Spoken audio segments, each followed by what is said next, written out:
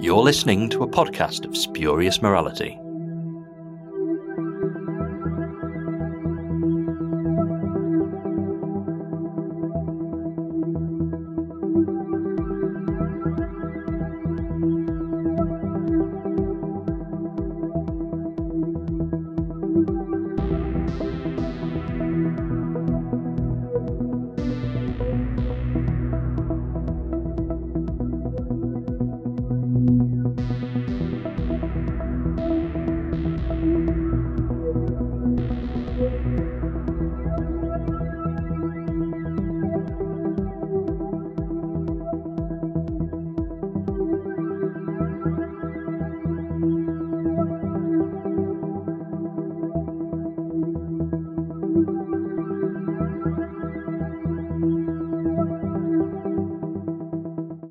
Hello and welcome to a podcast of spurious morality. This is quite an odd one for us. It's not perhaps so odd for you as a listener, but this is the very first episode we are recording of our second series. It won't be the first online. You'll have been listening to us witter on for a couple of weeks already. But from our point of view, this is it, the beginning of series 2. And I forgot to bring a party popper. I was going to have a party popper. I was going to be here, just like set the party popper off next to the microphone and then probably edit it out because it sounds awful. We'll just have to do with me going hooray, hooray. Anyway, we are here to discuss season 8 of classic Doctor Who. It's an interesting one. The third Doctor is well established now. We are well into the Dixon Letts era, and we are about to meet new companion Jo Grant. So to discuss this season with me, I have Jimmy. Hi, good to be back. And I have Greg. Hello. It's good to be rejoined by you both. It feels like a long time since we last did one of these, but I think it's actually been more or less our normal gap, and we're recording this in between seasons, obviously. But yeah, it's kind of mad that we've done 7 seasons already, and some of those were pretty hefty seasons. So yeah, it's good to move on with season 8. So again, as we say every week, there's a bit of a spoiler warning, but it is for season 8 of classic Doctor Who, which is now well over 50 years old. So I don't know, do we even need to do that warning? I don't know. Anyway, we'll dive straight in then. So, first of all, I'm going to ask you guys what your favourite story from this season is. Jimmy, you go first. Oh, it's a tough choice for me. This is a really brilliant season. There's only one story that I really don't like, and so choosing between the other 4 is pretty tough. I mean, I could go any way, any given day. I think, I'll probably, Joe. Let's say Terror of the Autons. It's a brilliant start to the season, great introduction for Joel and the Master. It's probably objectively the best, so yeah. And it's also something that at that point in Doctor Who was quite rare. It's a sequel. It's a sequel to Spearhead from Space from season 7, obviously, and we really didn't get sequels in that era. So it's an interesting sort of beast. Yeah, it's a good one. What about you, Greg? I'm going to go with The Mind of Evil. We'll talk more about it later, but I think it's a very interesting way to combine Season 7 and Season 8 into one story, and I love the action-themed Pertwees, and yeah, it's my favorite. Yeah, it's definitely a sort of Season 7-8 hybrid, and I love it. I think it's a great story. But yeah, it's got the sort of dark grittiness of season 7 with all of the Master and the Unity stuff and the action that's a bit more season 8. So yeah, it's a nice mix. It's a difficult one to choose because it could be either of the 2 that you've mentioned already, or it could be The Demons, which is a very excellent story. I think I'm also going to go Mind of Evil, but yeah, it's a tough choice. It's a very, very strong season, this. So first up, it is Terror of the Autons. We get introduced to the Master for the first time. The Autons return. We get introduced to Jo Grant, and it's a bit of a soft reboot, really. It's kind of re-establishing what the third Doctor era is going to be now that sort of the new production team have properly settled in and decided where they're going with it. So you said it was your favourite, Jimmy. You go first. Tell us what you think of Terror of the Autons.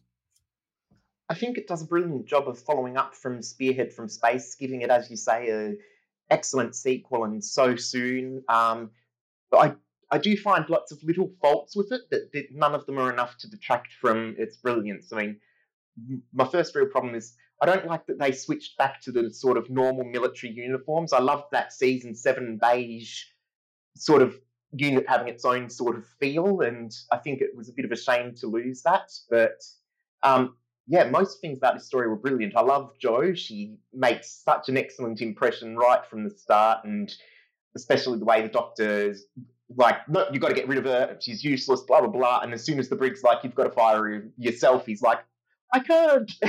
It's, yeah, such a great dynamic, and they build it up so well. And of course, the Master is incredible from the very start. And yeah, such a great villain and such a great introduction for him. But yeah, there's lots of little faults that get in the way of it. Like I think the chair killing the person, that was such a cool concept, but I mean, in the execution was really not good. The way he sort of looks like he's visibly pulling it over on himself. And the troll doll, for instance, I'm like, I don't see why, if they were going to use the CSO and that and have an actual actor moving about as it, why didn't they make it look like a normal doll that it's actually plausible that they'd want to be selling? So that was a bit weird. And the cop autons, the masks over the default auton head instead of like just a sheen on the person like Scobie and Spearhead, it was really weird. And especially the autons suddenly being able to talk as well. I mean, not just the facsimiles, but the individual faceless ones. They changed so much. Like, it didn't feel like a lot of changes when I was actually watching it, but looking back through my notes and all the dot points I've made, it's clear that it's actually, quite a different story, despite being a sequel made almost the same time. Yeah, there's a lot of changes, but despite all those faults I've listed, I mean, it's still thoroughly enjoyable from start to finish. It's an excellent story, and I mean, having to introduce the sort of revised unit, the first master, new companion, new unit soldier in Yates. It's, yeah, the fact that it manages to juggle all those different balls and still come across quite well is quite impressive, I think. I think it's perhaps the first story that we've had, with the possible exception of An Unearthly Child, that genuinely feels like a proper season opener. This feels like it's establishing even more than Spearhead from Space did just the year before. It's kind of interesting how, like you say, there's some stuff about the Autons that they're just generally not as good as they were in Spearhead, and it's like they were trying to fix something that really, really wasn't broken. It's also a very similar story to Spearhead. I think it's a sequel. It's also not quite a carbon copy, but certainly pretty similar. Greg, what are your thoughts on it? I was actually surprised watching this story how disappointed I was in it, unfortunately. I think part of the problem for me is that this is the story that resets Doctor Who from season 7 to what the rest of the Pertwee era is going to be, and I think that the rest of the Pertwee era is a step down from season 7. Take Jo, for example. Like, I like her character. Like, she's very appealing. Obviously, I love Katie Manning, but like, just to consciously introduce this character to like just blatantly say on screen, oh no, we don't need another scientist, we just need someone to pass you your test tubes. Like, that's just spelling out like we're dumbing this down. And I really have a hard time getting past that. And, Unit, even though they're going for a more realistic, appearance in terms of the costumes and so forth, it's really shifting from this feeling of this kind of out on its own thing paramilitary organization to just like another staid military group, and it feels very cozy and comfortable. Yates is, again, I like Yates, but it's a very comfortable character. I'm not sure. The best thing about the story by far is Roger Delgado. I mean, the master is fantastic. Jimmy was saying that the chair eating someone or suffocating someone, I guess, is does not look good on screen, and it doesn't. But the Master immediately afterwards saying he just sat down in this chair and slipped away is a delightful line. Like there's really a lot to enjoy here. The other thing I don't like here is that it just doesn't look very good. They really overuse the CSO. Like there's a lot of times when they'll be in a studio set and they'll do like a shot in one direction, but then they'll do the reverse shot. And of course, because there's no wall in the reverse for the cameras, they just do a big CSO backdrop. And it just doesn't, I understand at the time, I'm sure on a, small TV of the time it looked fine, but like now with, high resolution and big screen TVs and everything, like the seams really show. So that's more my fault, I guess, for watching it in 2023. But yeah, I don't want to make it sound like it's a bad story, because it's not. It's a solid, action oriented Auton story that introduces the greatest recurring villain in the history of Doctor Who. It's just this one coming on the heels of season 7 could never be anything other than a disappointment for me. Yeah, I totally sort of see where you're coming from and agree with you. I do think season 7 is the strongest of the era by quite some distance, and it's this. I mean, as I said before, it's kind of like they were trying to fix something that really wasn't broken, and as a result, they have just damaged it a tiny bit. It's a step down. It's a notable step down, but it's obviously an intentional step down.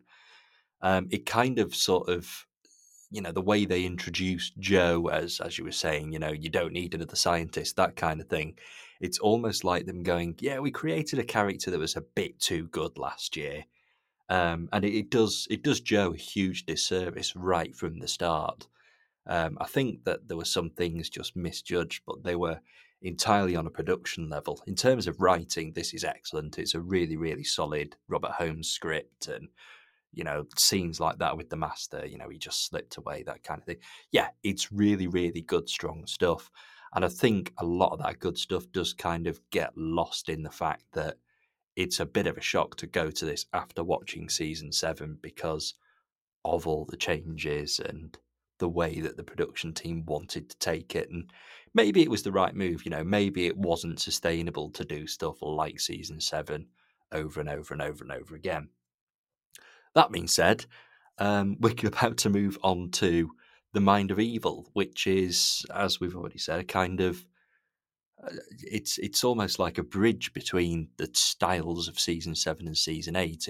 It's a bit of a transition point, probably more of a transition point than Terror of the Autons was. This is where we kind of see, I don't know, maybe it was a story that was written in the house style of season 7 that was then edited to the house style of season 8. I'm not sure, but it's an interesting beast, Mind of Evil, isn't it? It does sort of stand out as the very different story from this season. So, Jimmy, do you want to go first? Talk to us about The Mind of Evil.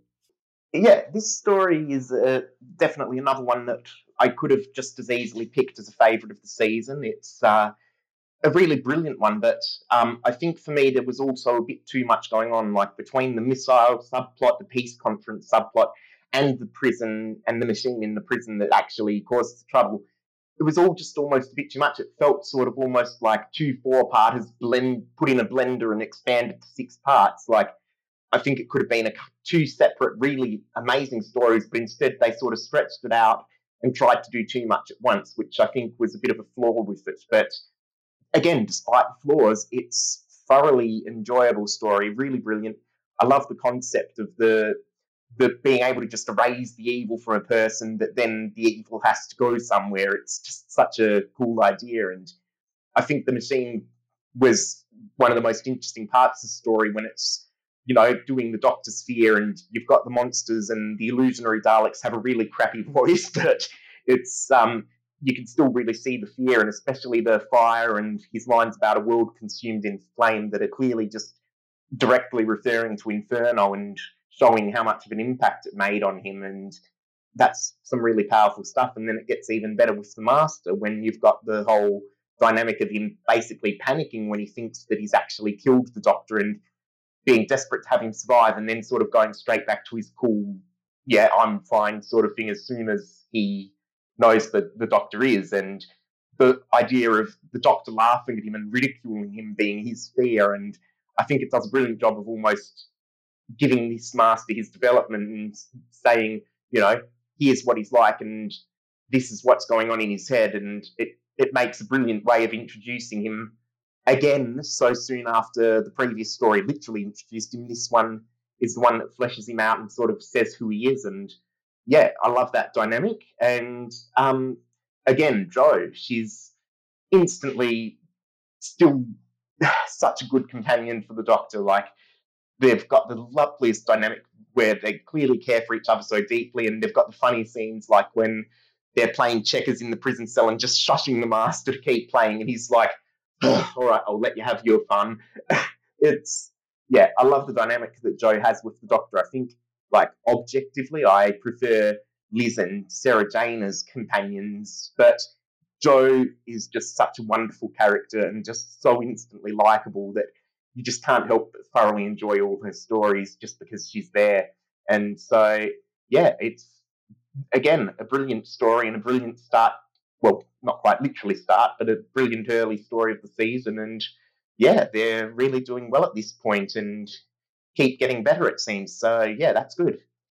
I think you're right when you say that there is an awful lot going on in this, but I think that it kind of genuinely does manage to sort of help it maintain that infamous 6-episode runtime, which, over the next few episodes of us doing this, we are going to be talking about some very, very slow 6-parters that really are padded out and kind of only have one story going on. This does have sort of 3 stories, I guess, all happening at once that are all interlinked. But I do quite like the fact that it's very busy and sort of does justify its runtime. And I think that a story justifying its runtime is something we're going to discuss quite a bit. Probably before we're done with this episode, to be perfectly honest. Greg, what are your thoughts on Mind of Evil? What I find interesting is, right at the end of Terror of the Autons, when they say that the Master is still around, and the Doctor says, well, I'm rather looking forward to seeing him again. And it's like, really? Because, he just murdered a bunch of people and almost blew up UNIT. And, looking back on it, of course, we say, oh, well, of course, it's the Doctor and the Master, and they're chummy and how they, fight each other. But at the time, it had to sound a little weird. And now you go into the Mind of Evil, and the Master is back, and this time it doesn't have the fun, jaunty tone of Terror of the Autons. This time it's a lot darker and a lot more intense, and now you have people being shown their greatest fears and screaming in terror as they die, and and the Doctor being forced to confront the flames of the burning earth from Inferno, and I guess also Coquillion for some reason. And the Master seeing the Doctor laughing at him, and it's just a much more intense story. And it's like, maybe you shouldn't be looking forward to battling with the Master, because this isn't fun at all. But that being said, this is, like I said, it's a hybrid between season 7 and season 8.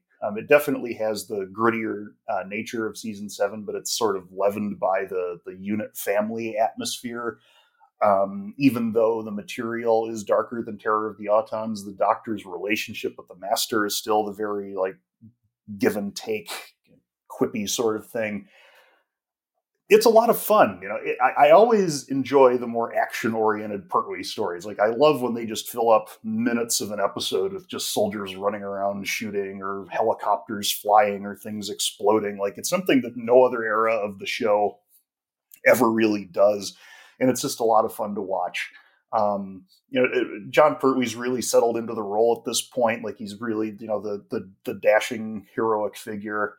And I also have to say, this story has possibly the greatest last line in any Doctor Who story ever.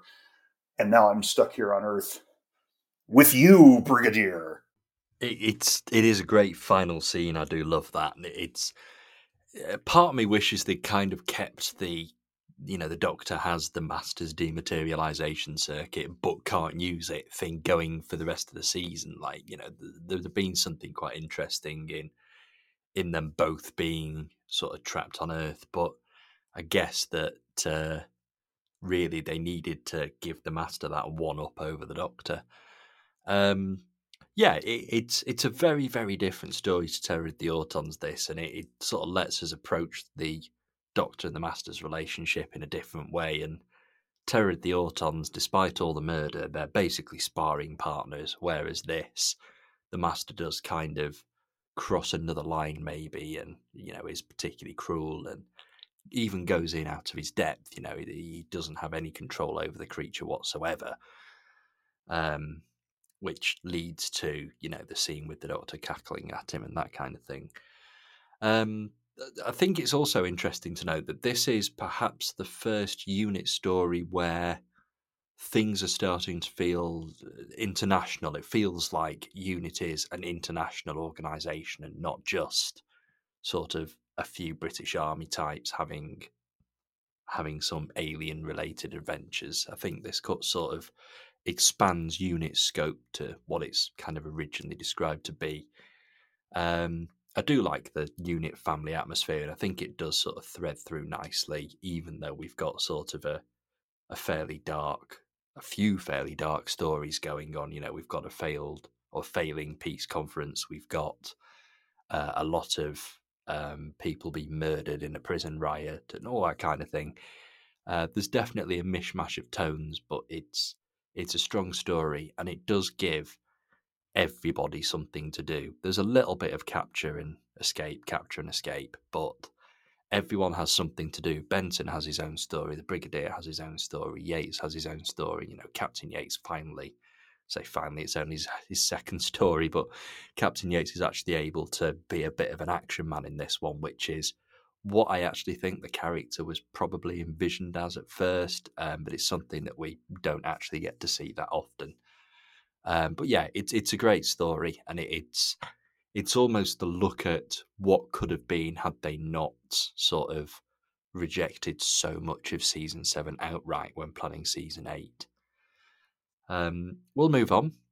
We'll move on to the next story, which is in some ways quite similar. I mean, I suppose they're all in a way quite similar because you've got the Master causing trouble, but this next one is the Claws of Axos, which is it's an interesting one. It's quite bizarre. It really sort of plays with the new effects that are coming in, and even colour is perhaps the first time that Doctor Who really uses the fact that it's in colour now to its advantage. So what are your thoughts on it, Jimmy? For me, I'd have to say I enjoyed the story, but there's not really that much you can say about it. I mean, every other story of this season, I've got a list of dot points of stuff I want to mention, and they're long lists. And Claws of Axos, I've got about 5 points. It's enjoyable, and the Axons make brilliant villains. But yeah, there's little you can say about it. It's brilliant. It's enjoyable.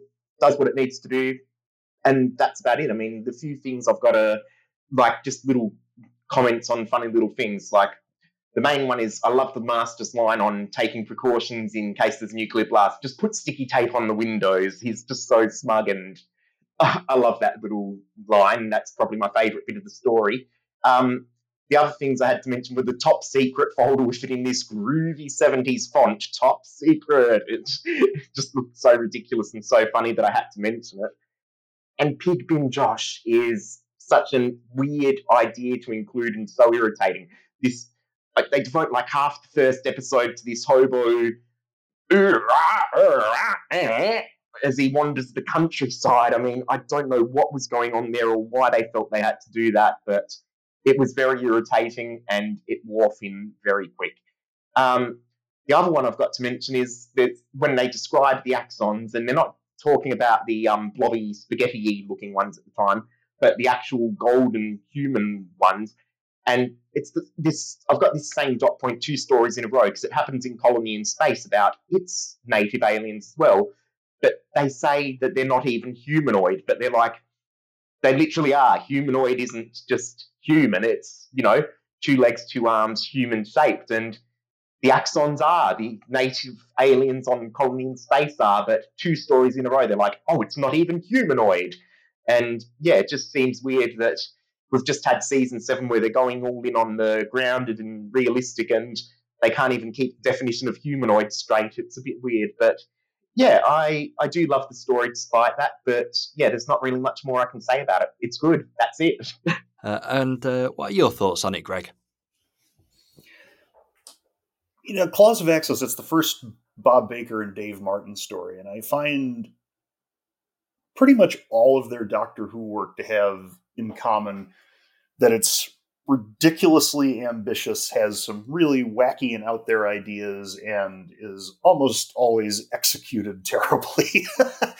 And a large part of that is because the things they come up with just aren't feasible on the budget that they're working with. I mean, when you compare, the Mind of Evil, right? It's very, grounded Earth-based ideas. Even the Keller machine, which has an alien parasite in it, is still, a machine that's being used on prisoners. Here we have an alien race coming from space, tempting humanity with a, infinitely renewable form of energy, but they're also shapeshifters and they can get into your mind, and they're the actual like physical form of them are these tentacled creatures. And they really try to make this work. And what I like the ambition of it in that they try to make it as colorful and as garish as possible. Like they really try to turn up the contrasts, and there's a lot of like off canter angles in the filming, and some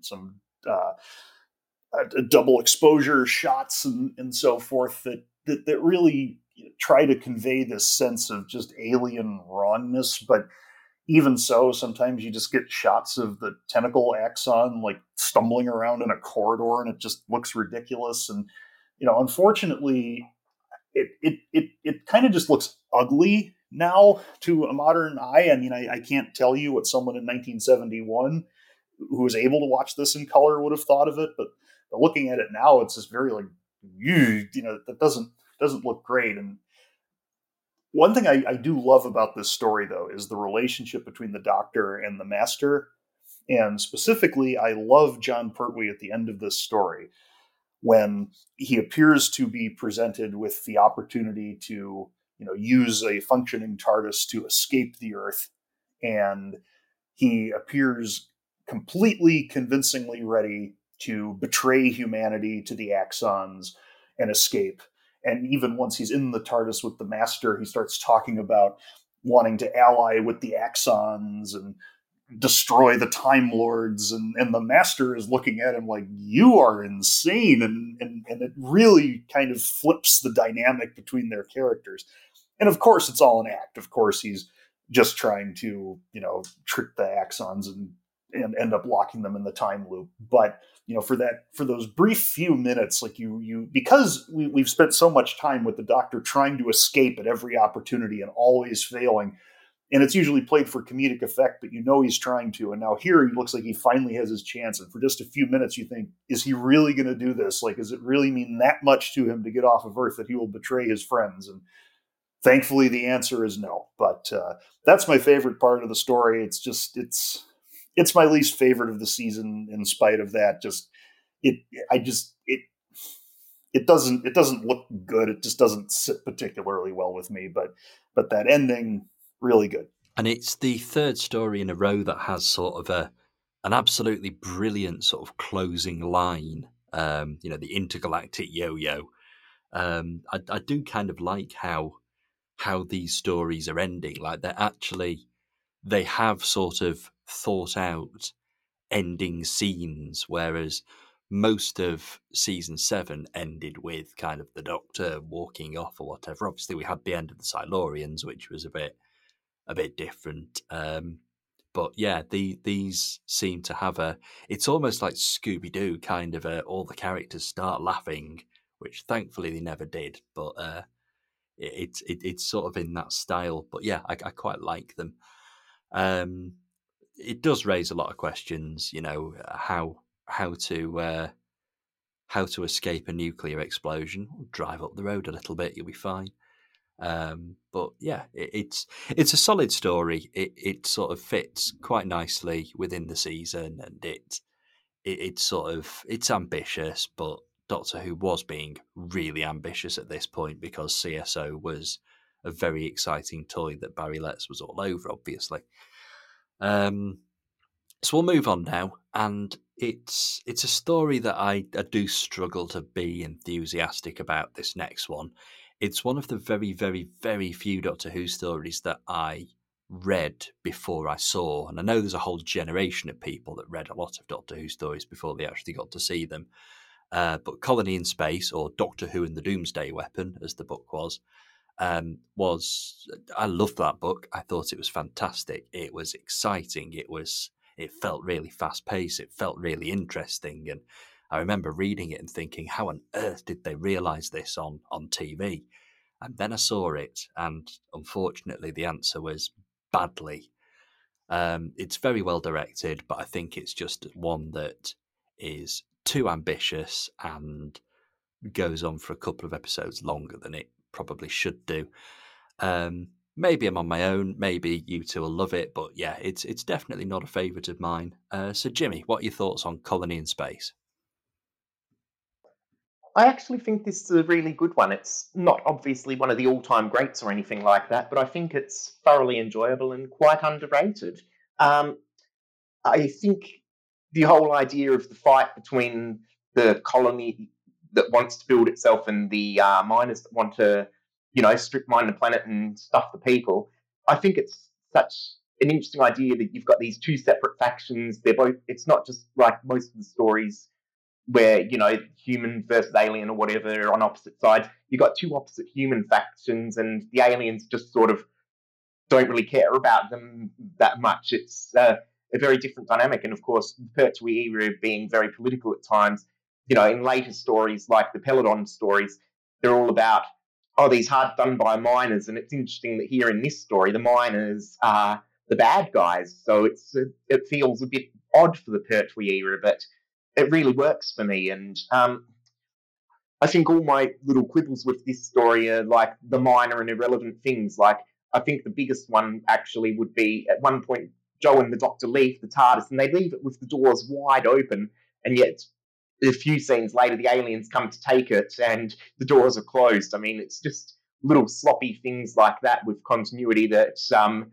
the things that get in the way of the story being great. Like the other one is there's a scene where you see the ship, the model of the ship, and it's labelled 157, and about one scene later you have the captain on it calling it ship 43. I mean, it's just little things that they were sloppy about continuity and they sort of put a dampener on the story. But yeah, otherwise it's brilliant. I love that Joe gets this sort of reaction that most companions get in their first story of, oh wow, I'm on another planet. This is all real. Like, she was happy to work with the Doctor and fight aliens, but she had no idea that he could actually travel in time and space. And it's an interesting twist on the usual first story of a companion. It's like she's had this time to get introduced and fleshed out, and then she gets the actual introduction stuff again all this time later. And I think that works really well.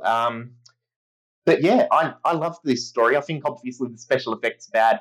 The costumes of the aliens are a bit ridiculous, but the actual concept of the story works really well. And I mean, I love the Master gets another brilliant role with his whole thing about the credentials. Oh yeah, they're forged, but immaculate, and just taking control and all that. It's brilliant. And of course, very dark thing in the story towards the end when the colonist spaceship goes off and blows up about 2 seconds later, and you think, holy shit, that is dark. And I mean, yet the colonists actually survived, and it was only Ash in the ship and no one else. But it's still a very dark and gritty moment for an era that usually it's always the good guys won, everything's fine. But yeah, no, this story goes dark and shows things don't always work out well. And again, the Doctor and Master dynamic is brilliant in this one, and especially the part where the Master's like, I'll give you half the universe. Like, the Master doesn't just want to take over and control everything. He's like, he wants the Doctor there by his side. He's willing to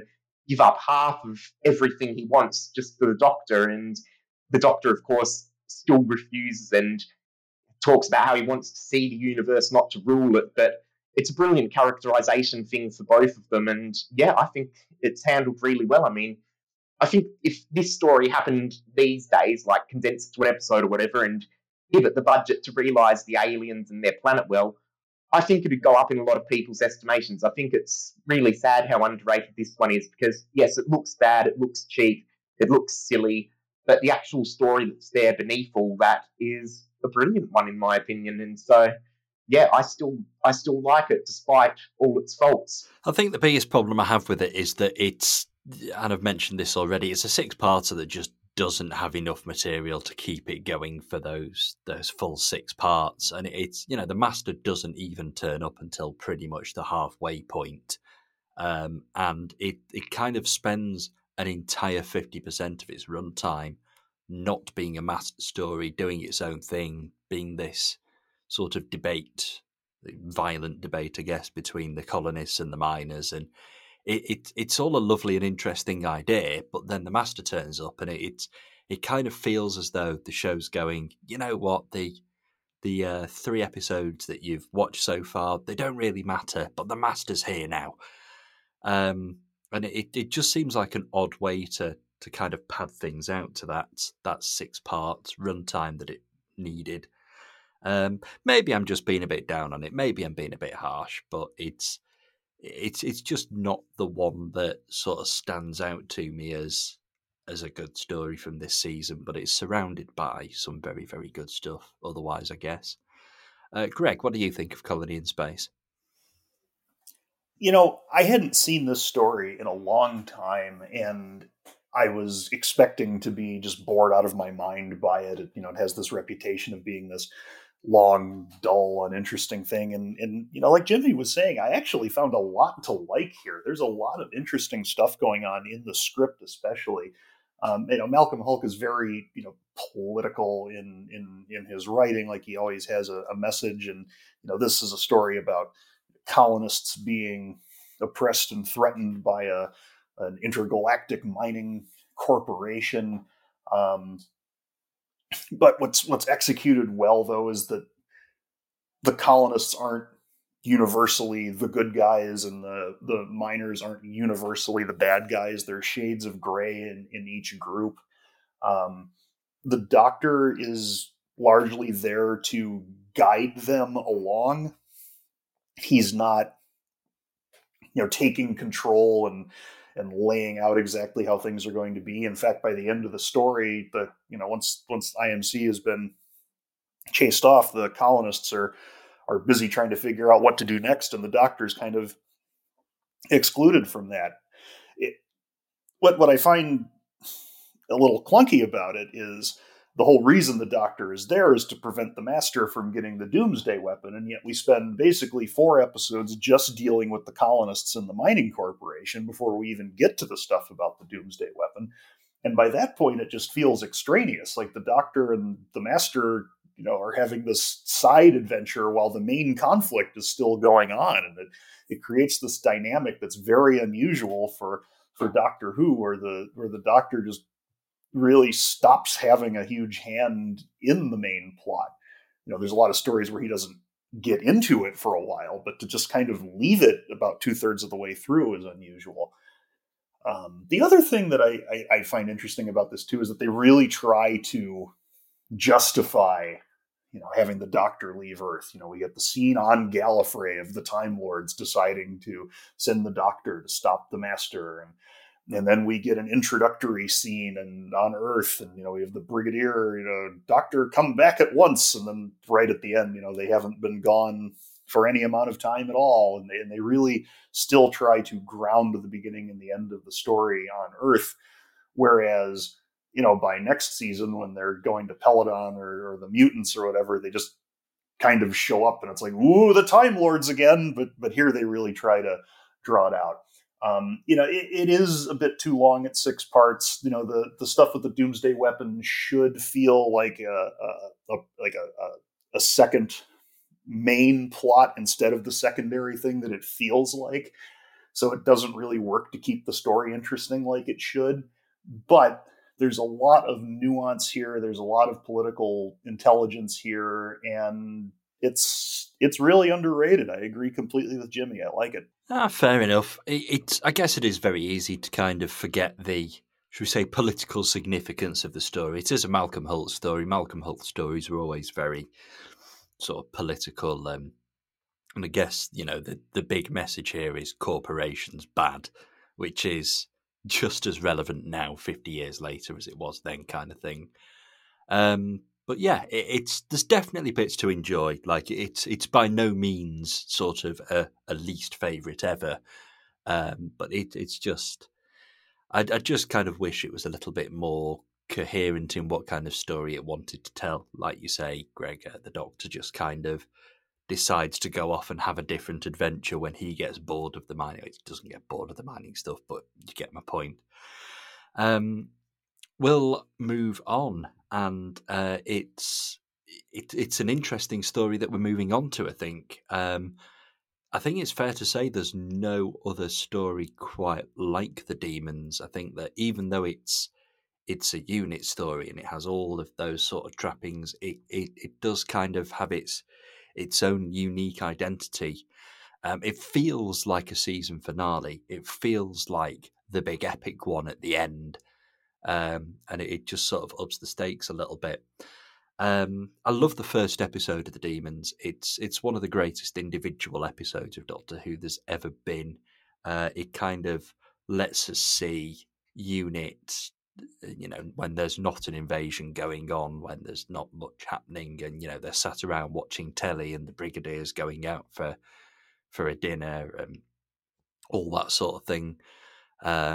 And it just sort of it builds up and builds up and builds up, and all of a sudden at the end of that first episode there is an event that kind of clicks everything into place, and I really, really love how that works. So Jimmy, talk to us about The Demons.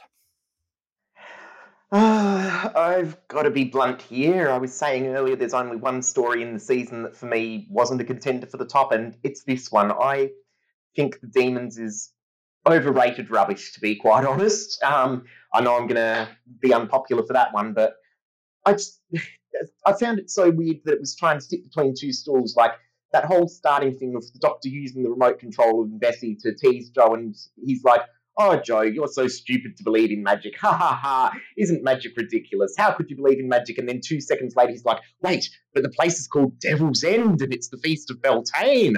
Oh!" And it's like, come on. I mean, I have the nerve to do the story and justice. Like either have the Doctor admit that there's this stuff that doesn't make sense that he's dealing with, or have him be completely right about it, nothing being magical, but instead they try to have him laugh off magic like it's silly, but then completely believe in it and deal with it later, and it just comes across really stupid. And then there's this whole thing later when he talks about the demons from the planet of Deimos, and I forget the exact line, but Joe says something about, 30,000 light years away, and it's like, what? You've heard of the home planet of the demons and know exactly where it's located. What? When the hell did that happen? And then you've got the stupidity of the demons being responsible for every bit of culture and civilization and development on Earth, and it's just, what? Why would you make, like, I mean, sci-fi is usually about, humanity's so brilliant, you've managed to develop so much, and then it's like, nah, these aliens gave them it all. And then you've got Azal being the most ridiculously hammy performance, and they try to throw back about, he destroyed Atlantis, and contradicts the whole thing of Atlantis from back in the Charlton era. And then you've got just the practical things like Mike and Joe hiding from the cultists in plain sight, like it's completely ridiculous that they weren't seen. And the end is the worst part, because when Joe wins because she manages to show that humanity is self-sacrificing or whatever, it's like for the rest of the story, the demon has been either like an actual mythological demon or like an alien. But suddenly at the end, it turns into a computer, and it's like, this does not compute. What is compassion? How is this working? And it basically dies like it's blown a fuse on a robot. I just hate this story. It's garbage. I'm sorry to be blunt, but I really don't understand how it's so popular. It's terrible.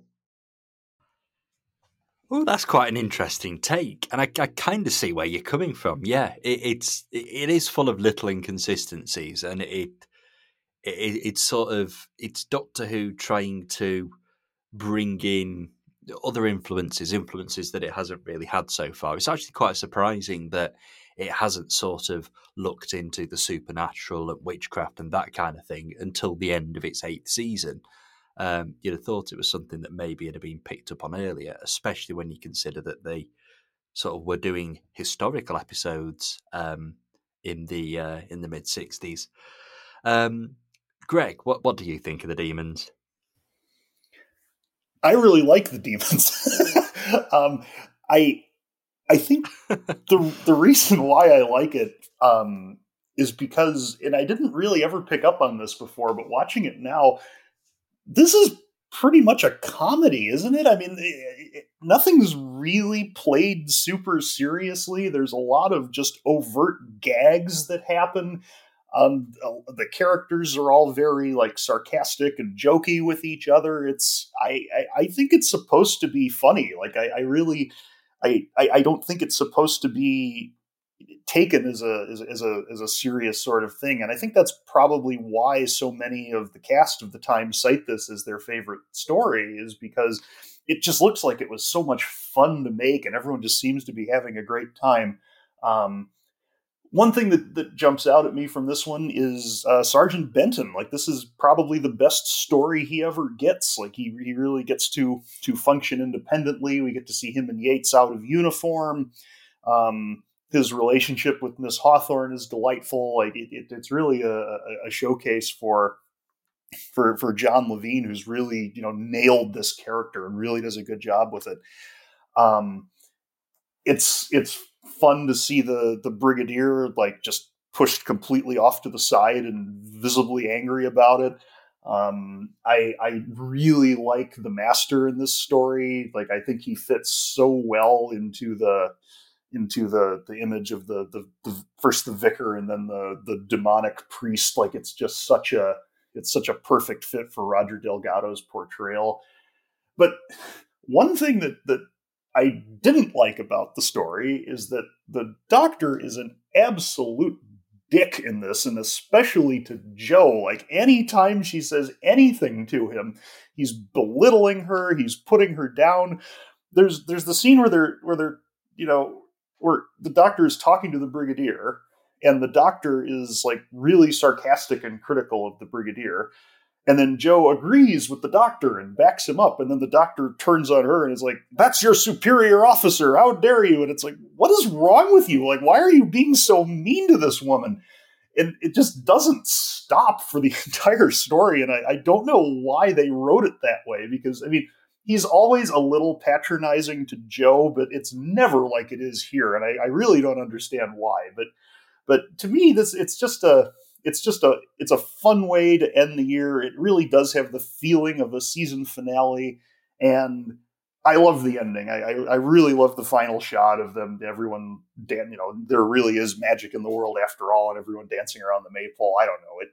I agree that basically everything with the demons doesn't make any sense at all, and it. I also agree that it doesn't make any sense that it just explodes when Jo demonstrates a willingness for self-sacrifice for someone who really doesn't deserve it based on his conduct in this episode, by the way.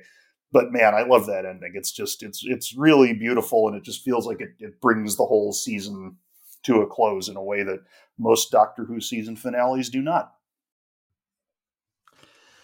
I think it's quite interesting how they do go down essentially they killed the villain with love route, which, like you say, Jo, the Doctor's never been nice to Jo. Not really. They have some nice moments in Mind of Evil, but in Terror of the Autons, the Doctor's just in a mood where he seems to be bullying everybody.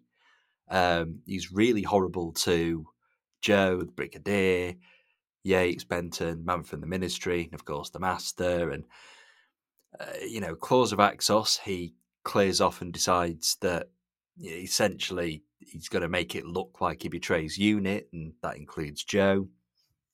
You've got Colony in Space, he kind of just clears off to the ruins and lets everyone else get on with what they're doing. And sort of, when Jo's first in the TARDIS, she's like genuinely scared. Like, I don't like this. I want to go home now. And the Doctor just kind of, no, it's fine. This is what the TARDIS does. It's okay. And then, like you say, Greg, in this one, he's just a bit mean. He's really mean. So why Joe, after spending all this time with the Doctor, decides that she wants to sacrifice herself for him is, yeah, a little bit beyond me. The Doctor is horrible in this season. He's really not nice to many, many people. And like I say, I think it's a whole season thing. I don't just think it's the demons. I've always sort of had Terror of the Autons pegged as the Doctor's nastiest story, but actually you could be onto something with this one. We have just got a little bit of time left to just quickly talk about the Master, who has obviously been in every single serial of this season. You know, they introduced him in Terror of the Autons and they kept him around. I think there's only 4 episodes of the whole season he's not in, something like that. Essentially, he was introduced as a regular villain. I'm just kind of wanting to get a quick take from you guys. Do you think it worked? Do you think having the Master as a regular villain throughout the entire series worked? Jimmy, do you want to go first? Yeah, for me, I'd say I'm torn. On the one hand, Roger Delgado always gives an amazing performance, and the Master's such a brilliant character. And I do love his presence in all these stories, and I think he does a great job with them. But on the other hand, I also feel like a bit of variety is good, and having the same villain in every story is a bit of a waste. And there should be other opportunities taken. But then I come back to, but he's so damn good.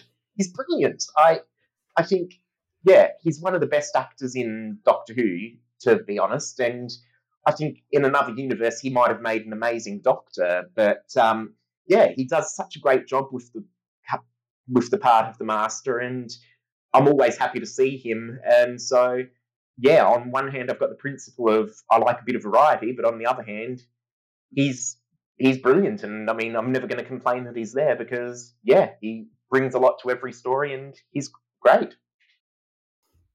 And what about you, Greg?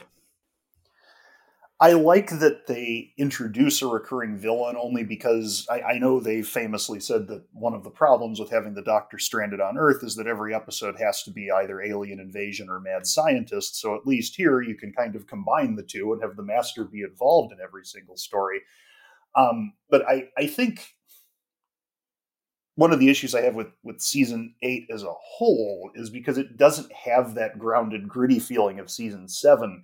The fact that there's so many repeated elements in each one of the stories of season 8, and the fact that the Master is always the villain, or at least an ancillary villain, makes the show feel small. Like it doesn't feel like an expansive, science fiction show. It feels very parochial because the same people keep turning up constantly. And Jimmy's absolutely right. Like Roger Delgado makes up for almost all of that just based on how fantastic his performance is. I mean, he is magnetic. Like every time he's on screen, you watch him. Like he's the only person in the cast that can like take energy and focus away from John Pertwee when they're on screen together. Like he's an absolute supernova, and that makes up for almost everything. I mean, he can be in every Pertwee story just because he's that good. But I mean, it's an interesting experiment for sure, but I'm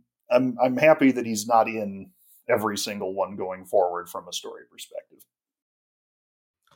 They definitely sort of limited his appearances after this, really. Obviously he's in Sea Devils, he's in Time Monster, but then after that he's in half of Frontier in Space, and it just they definitely sort of perhaps didn't feel as though the character was a failure, but felt the idea of the same villain popping up every single week wasn't the best of ideas. And it's a real shame that we sort of never got the final big battle between the Doctor and the Master. And, you hear about various sort of stories that may have been the Master sacrificing himself for the Doctor, or them turning out to be brothers, all this kind of thing.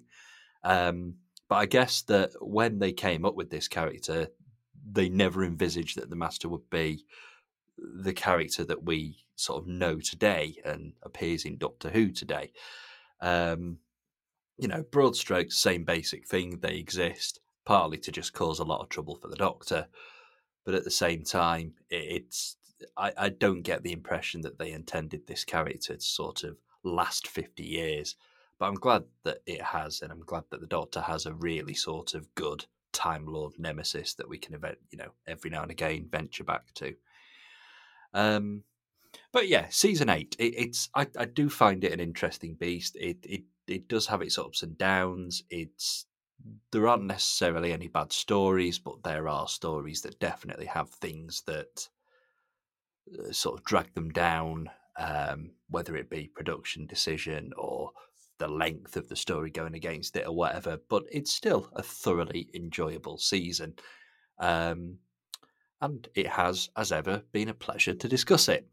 So we'll leave it there, but we'll be back in the not too distant future with season 9, of course, which is, I think, another interesting one. I think the whole Pertwee year is interesting. I think you get some of the most unique Doctor Who there's ever been in there. But yeah, we'll save that for next time. So meanwhile, I will say thank you and goodbye to Jimmy. Thanks for having me. It's been great. And thank you and goodbye to Greg. We will see you next time. And that's the first episode of the next series recorded. But if you're listening to it, you'll probably have heard a few already. But yeah, it's good. It's good. We're back. And I'm going to say we're back again when we record the eventual first episode of the series. So you're going to hear me saying we're back an awful lot, and will have done before this, but never mind. Thank you very much. We will be back for more podcasting soon. Goodbye now.